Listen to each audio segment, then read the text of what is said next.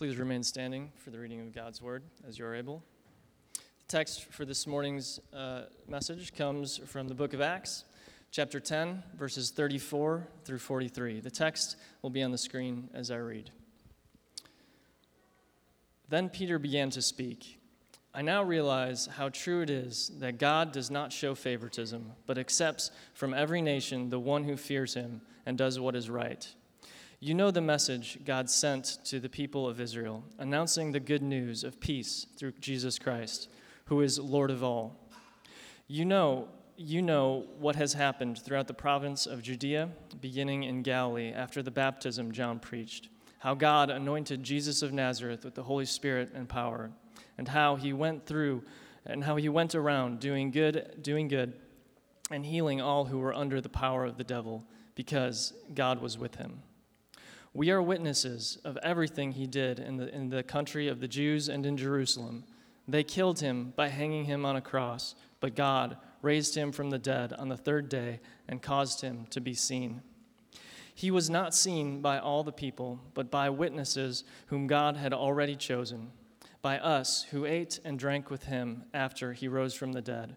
He commanded us to preach to the people and to testify that he is the one whom God appointed as judge of the living and the dead. All the prophets testify about him, that everyone who believes in him receives forgiveness of sins through his name. This is the word of God. Please be seated.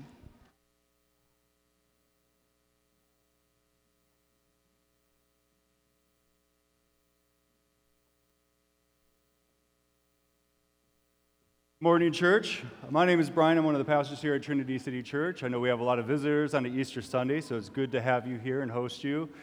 Kids are being dismissed for Children's Church, and a big reminder to parents to pick them up early. As soon as we pivot from the sermon to baptisms, we encourage you to pick up your kids and bring them back in here so that they can be a part of the baptisms as well as the volunteers in the classroom. So just a big reminder to do that. I'll try to remember to remind you after the sermon too, as well. We are not doing our typical sermon series right now. We're doing a sermon series on the resurrection, a shocking topic, I know, on a day like this, but that's what we picked. If you're visiting and you're wondering what we are in the middle of in terms of a sermon series, we, for some reason, have chosen the book of Revelation to go through, so we will not be looking at Revelation today. Maybe my personal hope, because it's such a difficult book to preach through, is maybe the rapture will happen between Easter and the next Sunday, so I don't have to finish the book. That'd be great.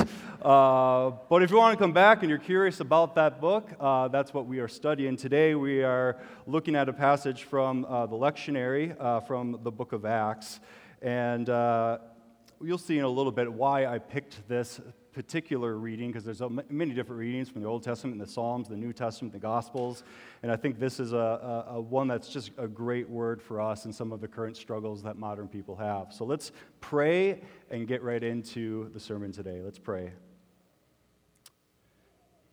Lord, we don't always find it easy to hear your word and to sense your presence.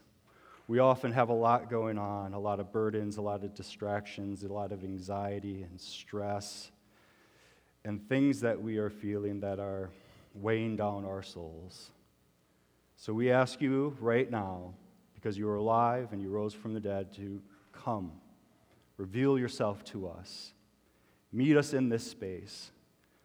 We're gathered here to hear your word and to celebrate your resurrection, so be here, Lord, and make yourself known.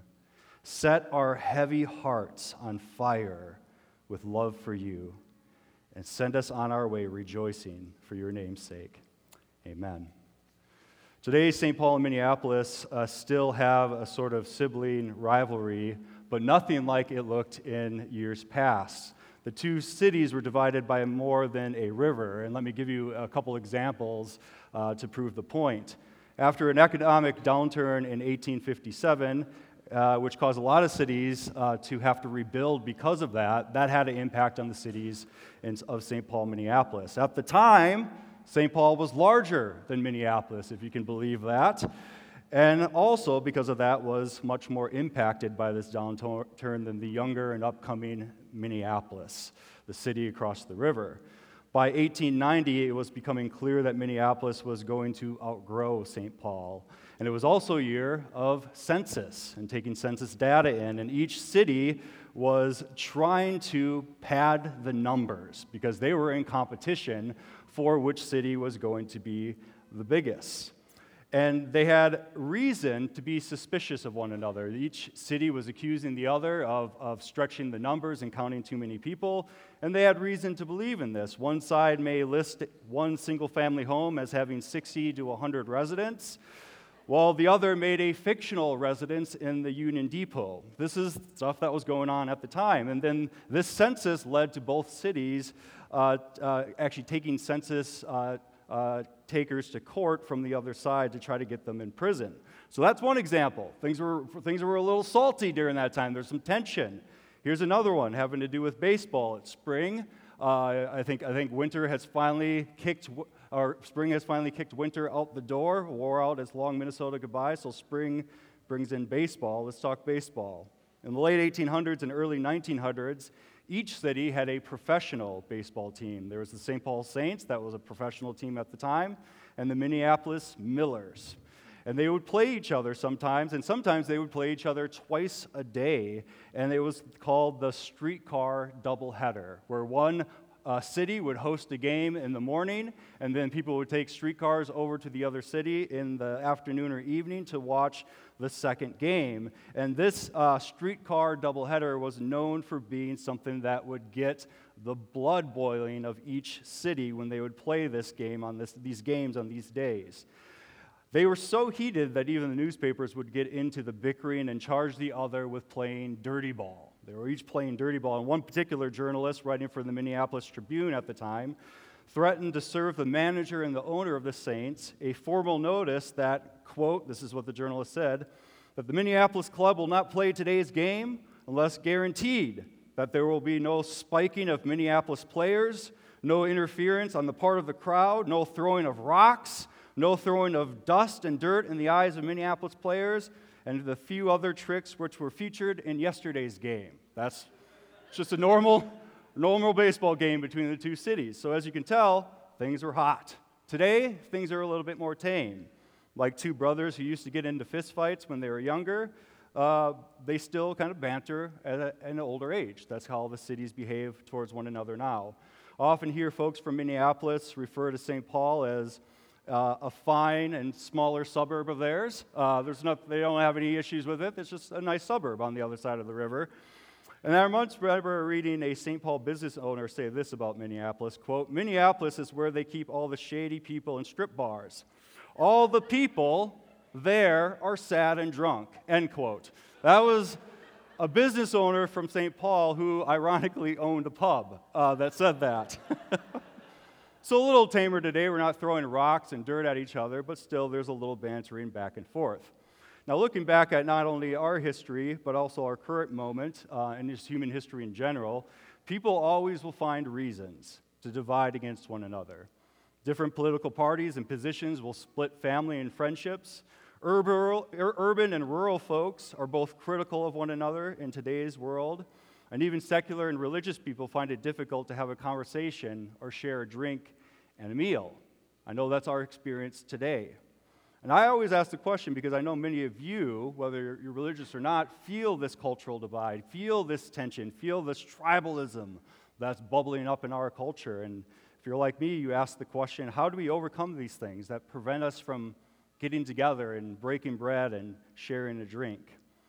So I chose this story from the lectionary reading because I think it gives an answer for us and an example for us to follow as well. It reminds us that overcoming some of the greatest divisions between people, in order to do that, we need someone more powerful to bring us together. And that someone needs something like the power that can raise the dead. So let's get into this story, and before I get into the specific verses that were read today, let me set up what's going on in this story in the book of Acts. You remember the book of Acts takes place right after the death and resurrection of Jesus. It shows how this small group of disciples start to turn into a global faith that we know of today. This story specifically takes place in a city called Caesarea, which was an important town where you have your theaters, you have racetracks, you have temples from different faiths and religion. It was a typical city, an urban environment. And this town had strong ties to the Roman authorities and a big Gentile presence in its culture and religion. If you don't know what that word Gentile means, it's simply a word that the scriptures use to refer to anybody who's not Jewish. That person would be a Gentile. One of those Gentiles, his name is Cornelius, and he's a leader of a large military unit that functions more like today's National Guard, not somebody that's over a unit in active military, but something more like a National Guard. Nonetheless, he's a person not only known for his leadership and success in his career, he's also very open and committed to God, in particular, the God of the Jewish people. The Jewish people would consider him God-fearing, which is more than just a general curiosity about spirituality, but this is a person that actually reveres the God who created heaven and earth. And he's interested in this same God that Jewish people worship. Although he's not likely to maybe participate in all the religious customs and cultural customs of that people. He might not practice all the rituals, and he definitely doesn't probably practice some of the dietary laws of this faith. Yet this commitment to God shows in his actions. He's known as a person of prayer, and he's known as a person who is generous to those on the margins of society. As any spiritual religious person, he has times of prayer. And at 3 o'clock in the afternoon, he goes up to pray, and he has a vision during one of these times of routine prayer. And in this vision, an angel shows up and calls Cornelius by his name. And Cornelius, he gets scared and asks the angel, likely with a trembling voice, "Why are you here, sir?" And this is how we would respond, too, if a warrior of light showed up during your times of prayer. We'd be a little bit uncomfortable. We'd be a little bit fearful. The angel, which serves as a divine messenger from God and from his heavenly throne room, says to Cornelius, "God hears your prayers and sees your life of generosity. And in response, God is going to answer your prayer. So send some of your men to a city called Joppa and bring back a man named Peter. He's staying in a house by the sea where Simon, who makes his living by tanning leathers, that's his house, and that's where he lives." I love how specific this command is. Peter is staying, this is great apostle Peter, is staying with someone who tans leather for a living, and he lives at a home right by the sea on the Mediterranean Sea. This sounds like a place I would like to hang out with. Not only because of the location, it sounds like a vacation home or like a nice, sweet Airbnb, but also I love leather products. This would be great to talk to somebody whose vocation is to tan leather, and that's where Peter is staying. Once the angel leaves back to Cornelius, he did everything that the angel asked, and now he commands, because he's a leader of this unit, commands some of his men to go to Joppa, which is about 30 miles away, to go and bring Peter back. While these men are traveling from Cornelius' home, Peter is also spending some time in prayer. Peter, as a reminder, is one of the 12 apostles or disciples of Jesus, one of the 12 people that were the closest to Jesus and witnessed him die on the cross and raised from the dead. This Peter is also in a time of routine prayer, and he goes up on the roof of Simon's house to pray. And he does so as food is being prepared in the home. It's about mealtime, and while he's praying, he gets hungry. And then his mind starts to wander. Isn't that just such a human detail in the book of Acts? Does your mind ever wander in prayer? Especially if you're hungry and you're thinking about food? That's a detail. That's happened to the great apostle Peter, who saw the crucifixion of Jesus and Jesus bodily raised from the dead. His mind wanders and thinks about food during his time of prayer. Well, this starts to turn into what the text says is a trance, another vision where Peter is not only thinking about the Lord and thinking about food, but a vision happens. He sees this sheet descend like a tablecloth down from heaven, and on this sheet is a bunch of animals, all kinds of different animals that Peter, as a Jewish Christian, would consider unclean, that you don't touch those animals, you don't eat those animals. And as this sheet full of these animals descends from heaven, he hears a voice that tells him, "Get up, kill, and eat."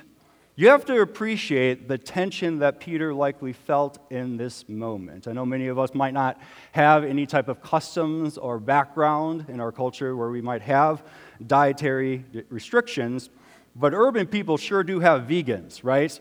We have vegans. We have a lot of vegans in St. Paul and Minneapolis, and vegans in this congregation, you guys are chill, you're righteous, you're not trying to impose your religion on anybody else, so I appreciate you. So this isn't a dig towards you, but many of us have met the vegan who is very self-righteous about it, wants everybody else to know they're a vegan, will boast that it's been decades since they ate meat or smelt cheese or contacted their senator about bacon, right? This is the type of vegan that is really, really into it, and you would just never imagine that this person would even ponder the thought of eating something out of the dietary restrictions that he or she embraces. So picture that person having this vision where a sheet descends from heaven filled with bacon and meat and cheese and eggs, and the Lord says, vegan, take up and eat, right? It's that type of tension. This person is thinking like, never. It's been decades, maybe my whole lifetime. I've refused my mother's milk. That's how much I'm into this, right? That's what the vegan is thinking, like, I would never do this. This is the same type of tension that Peter is feeling.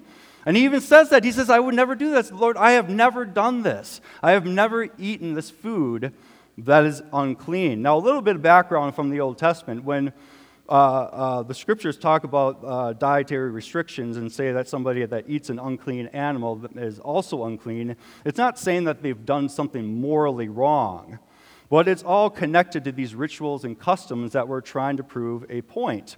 That when you are exposed to something unclean, it has impacts on your life. And for the Jewish people, if they ate something that was unclean, it meant that they had to separate from worshiping God for a season until they were made clean. And they also couldn't hang out with God's people for a time. So understandably, Peter says, I'm not going to do that. This is against who I am. So then the voice from heaven says, do not call anything impure that God has made clean. And this is only the one who has authority to change this custom that's voicing this command. This is God Almighty saying with his own authority that I lift this requirement. These things are no longer unclean, which is why many of you are probably going to eat some ham this afternoon or this evening, right? But it's more than that. There's more going on than just actually the food that Christians now embrace as opposed to maybe the Jewish faith and some of the customs in the Old Testament. And so much is this ingrained into Peter that he still needs to be convinced, even after hearing this command from heaven. A third time, the command and a voice comes from heaven that tells Peter to take up and to eat. And he still is so confused.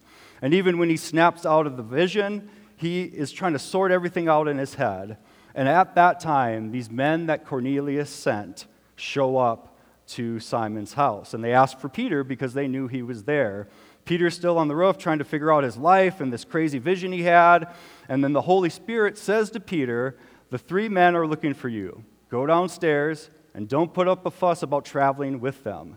So note at this part of the story, Peter has seen an angel, heard a voice from heaven, and then is commanded by the Holy Spirit to go and to listen to God. That's how much convincing he needs to do this because of all the barriers that he has. So Peter goes down to the main part of the house and greets these men from Cornelius and asks, why have you come here? And this is what they say in Acts chapter 10, verse 22. The men replied, we have come from Cornelius the centurion. He is a righteous and God-fearing man who is respected by all the Jewish people. A holy angel told him to ask you to come to his house so that he could hear what you have to say. These men have been traveling a long time, and now Peter invites them in as guests to stay the night before they head out in the morning. And this is actually a very important small step that Peter just took. Because you have to appreciate this. It wasn't just about the food for this Jewish Christian named Peter.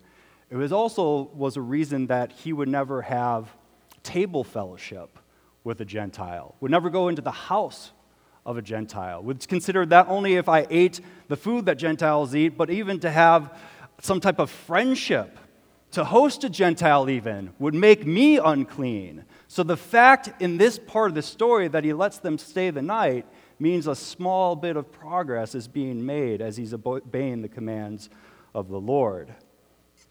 Now, the next day, Peter travels with Cornelius' men to Caesarea, and he brings along with him some other Jewish Christians.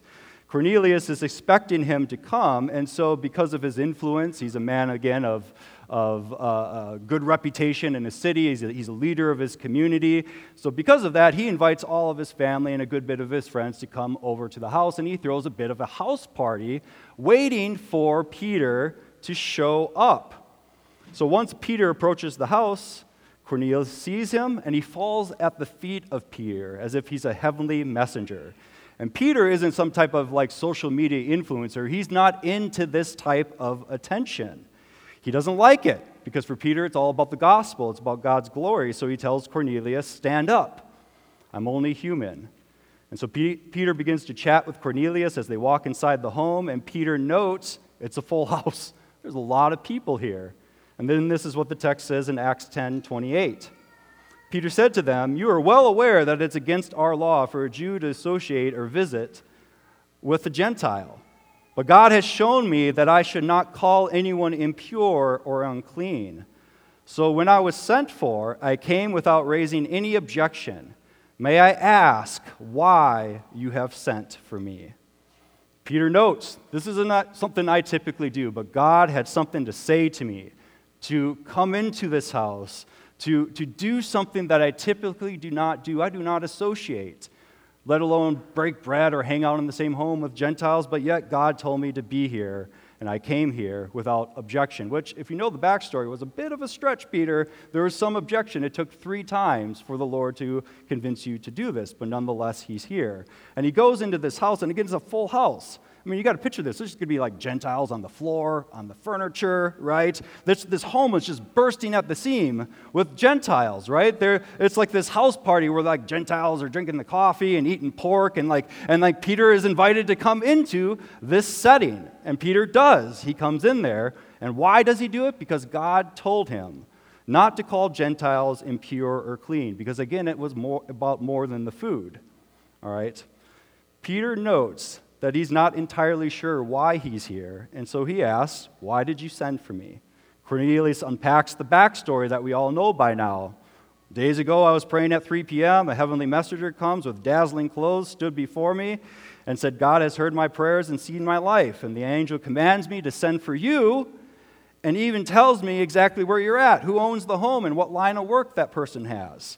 So I did what it was asked of me. I sent for you with some of my people, and now you're here, and we're all here. On God's orders and in God's presence, we are here, and we want to listen to anything you have to say. As a pastor, that's a crazy setup. I'd love if that happened to me. A bunch of people outside of my faith invite me over and just say, hey, God told us to arrange this. We don't know what you're going to say, but have the floor. Say whatever you want. That sounds like a great time. What a setup, right?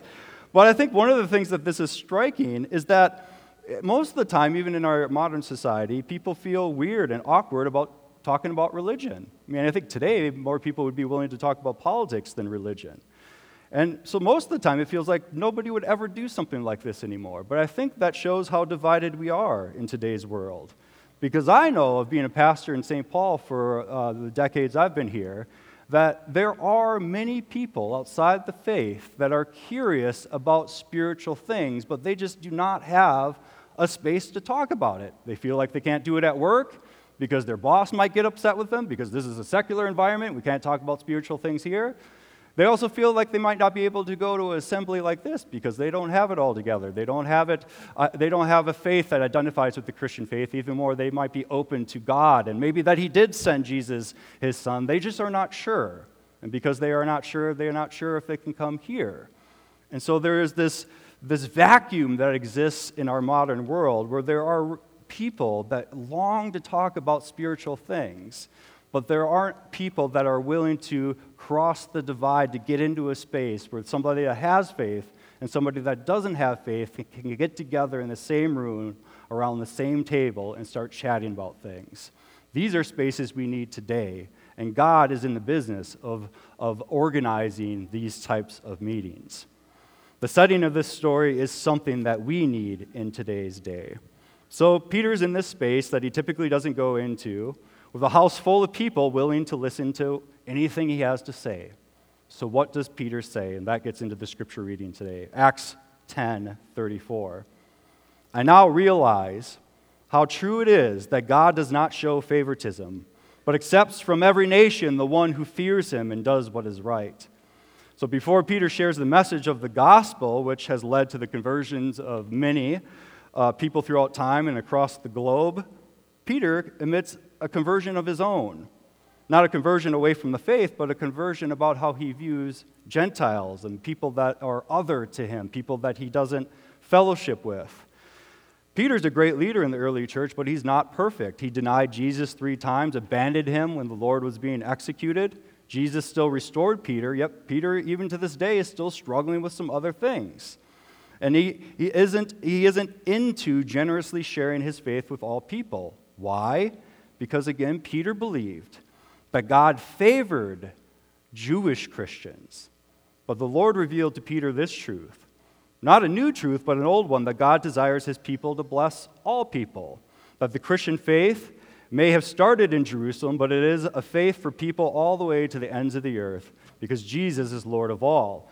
God does not favor people like we favor one another. We split people into groups based on appearance, ethnicity, nationality, class, or politics, and human beings love to figure out a way to make those people that must be separate from me and become like me to get any type of favor from God or anything else. They must become like my people in order to have grace and salvation. But the Christian faith is a global faith, and a faith that is offered to everyone and says, you do not have to become like a certain group in order to follow the Lord, but God accepts everyone who fears him and desires to walk on paths of righteousness. Now, it's important to note that Peter is not saying that one just needs to live a good life and not accept Jesus as Lord and Savior. That's not the point he's making. The point is for Cornelius and the other Gentiles and the crowd gathered there that they didn't need to become Jewish like Peter before they could become Christian. So, it's worth reminding us about the Christian faith, that to believe in Jesus and to become a Christian, you do not have to be affiliated with a particular political party or to move to a different neighborhood or country or to make a certain amount of money or have everything in life in common together with a certain group of people. You don't even have to have everything figured out. No, the path to Christ and the Christian faith is for everyone, and it's offered freely. But just so you know, this free gift will change you. Deep in our souls, we will be changed, and so will the direction of our life. Because the fear of the Lord is the beginning of wisdom, and we are called as Christians to repent, to change from our path to one that Jesus is on, to follow him because he is the way, the truth, and the life, and to believe in the gospel, that is the good news of Jesus Christ, is to be changed. Now, Peter will go on to make this good news clear. Look at verse 36. You know the message God sent to the people of Israel, announcing the good news of peace through Jesus Christ, who is Lord of all. You know what has happened throughout the province of Judea, beginning in Galilee after the baptism that John preached, how God anointed Jesus of Nazareth with the Holy Spirit and power, and how he went around doing good and healing all who were under the power of the devil, because God was with him. We are witnesses of everything he did in the country of the Jews and in Jerusalem. They killed him by hanging him on a cross, but God raised him from the dead on the third day and caused him to be seen. Peter says to this room full of people, this house full of people, you know this message, you heard it. Remember, this is happening during the time that these historical events take place, and these Gentiles likely heard the news. They likely heard the buzz about what was happening. He says, remember what you have heard. The life, the death, the resurrection of Jesus, it didn't occur in hiding. It was in plain sight, and people are talking about it, and the news is spreading. The Christian faith is about a historic event that happened in a specific province, and region, where God sent his chosen one, Jesus of Nazareth, with the Holy Spirit and power to announce the good news of peace. Peace with God and peace between people and the peace of all things that the gospel brings. Jesus restored and renewed everyone and everything around him. He gave sight to the blind. He forgave sins. He cast out demons. He raised the dead back to life. Everything that was evil attempted to tear Jesus down, but he brought life back together and brought peace and beat back sin, death, and the devil, because he is not only fully human, but fully God. Although this ministry of Jesus is righteous and true, Jesus, as we know, was executed like a criminal on the cross. Jesus was broken, beaten, and killed. And if this was the end of the story, there would be no Christian faith. There would be no Easter celebration. But what we celebrate with Christians throughout the globe and throughout history is the reality that the death in a tomb could not keep eternal life in the grave. God raised Jesus from the dead on the third day, and Jesus took on evil, sin, and death in that moment and took them out. Can I get amen on that if you believe that, brothers and sisters? And Peter is making this clear. This gospel is not a good opinion that I have. This is good news. It's a reality of history to be accepted, not a spiritual idea to be debated. Peter goes on in verse 41 to say this. He was not seen by all the people, this is Jesus, but by witnesses whom God has already chosen. By us, who ate and drank with him after he rose from the dead. He commanded us to preach to the people and to testify that he is the one whom God appointed as judge of the living and the dead. All the prophets testify about him, that everyone who believes in him, receives forgiveness of sins through his name. Not everyone saw the things, but many people did. Many people saw the historic events of the gospel. God chose to make his gospel, the death and resurrection of Jesus, a public event. And Peter and other disciples had a front row seat to these things. After Jesus rose from the dead, they had meals with Jesus and drank wine with Jesus. They couldn't deny what their eyes saw and what their ears heard and what their hands touched. As witnesses, God commands those that saw this and witnessed this to not keep the message to themselves. They're to generously share this news with everyone, including those Peter, in this moment, was hesitant to break bread with. And in this moment, Peter declares, Jesus is going to judge the living and the dead. He's still alive, and every person will be before him one day. But on that day, everyone who believes who Jesus says he is and what he did will receive forgiveness of sins.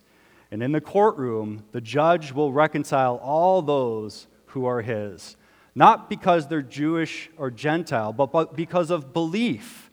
Belief only recognizes the message of the gospel.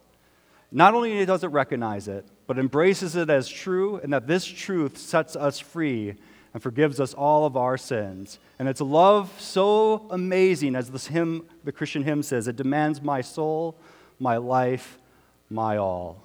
Facing Jesus is not a terrifying thing for those who embrace him, because it means that in that day we are declared forgiven, righteous, adopted, loved, both now and forever. So what happens? Peter gets in this moment, he preaches the gospel, and the story says that the Holy Spirit shows up and descends on the Gentiles who are filling this house. You see, earlier in the book of Acts, the same thing happened to Jewish Christians when they turned to Jesus. The Holy Spirit shows up in a unique and tangible way where they're speaking tongues that they usually don't understand, but they're in a room full of people that are doing it and they understand what each other is saying. And so the Holy Spirit shows up in a way that is very tangible as a result for people turning to Jesus. And it's important that now the same experience is happening to these now Gentile Christians that happened before to Jewish Christians. The people that Peter used to think were too unclean to have a meal with are now part of the same faith because they've encountered the same Lord. When faith is shared in Christ, there is no longer Jew nor Gentile because all are one in Christ. Verse 47 says, Peter says this, surely no one can stand in the way of their being baptized with water. They have received the Holy Spirit just as we have. So he ordered that they be baptized in the name of Jesus Christ. Then they asked Peter to stay with them for a few days. Baptism is a sacrament where new people are welcomed into God's family as brothers and sisters because of their belief in the death and resurrection of Jesus Christ. And days ago, Peter would not have had a Gentile stay the night with him, let alone consider him a brother or sister in Christ. And now he's calling for them to be baptized. Why? Because God made it clear that belief in Christ overcomes all man-made divisions. No one should stand in the way of God's will. The blood of Christ that cleanses sinners is more powerful than any type of bad blood between human beings. And these now Gentile Christians had Peter and the other Jewish Christians with him stay with them for a few days. And they do, where they likely shared stories, meals, and life together in those moments. Let's go back to baseball to conclude.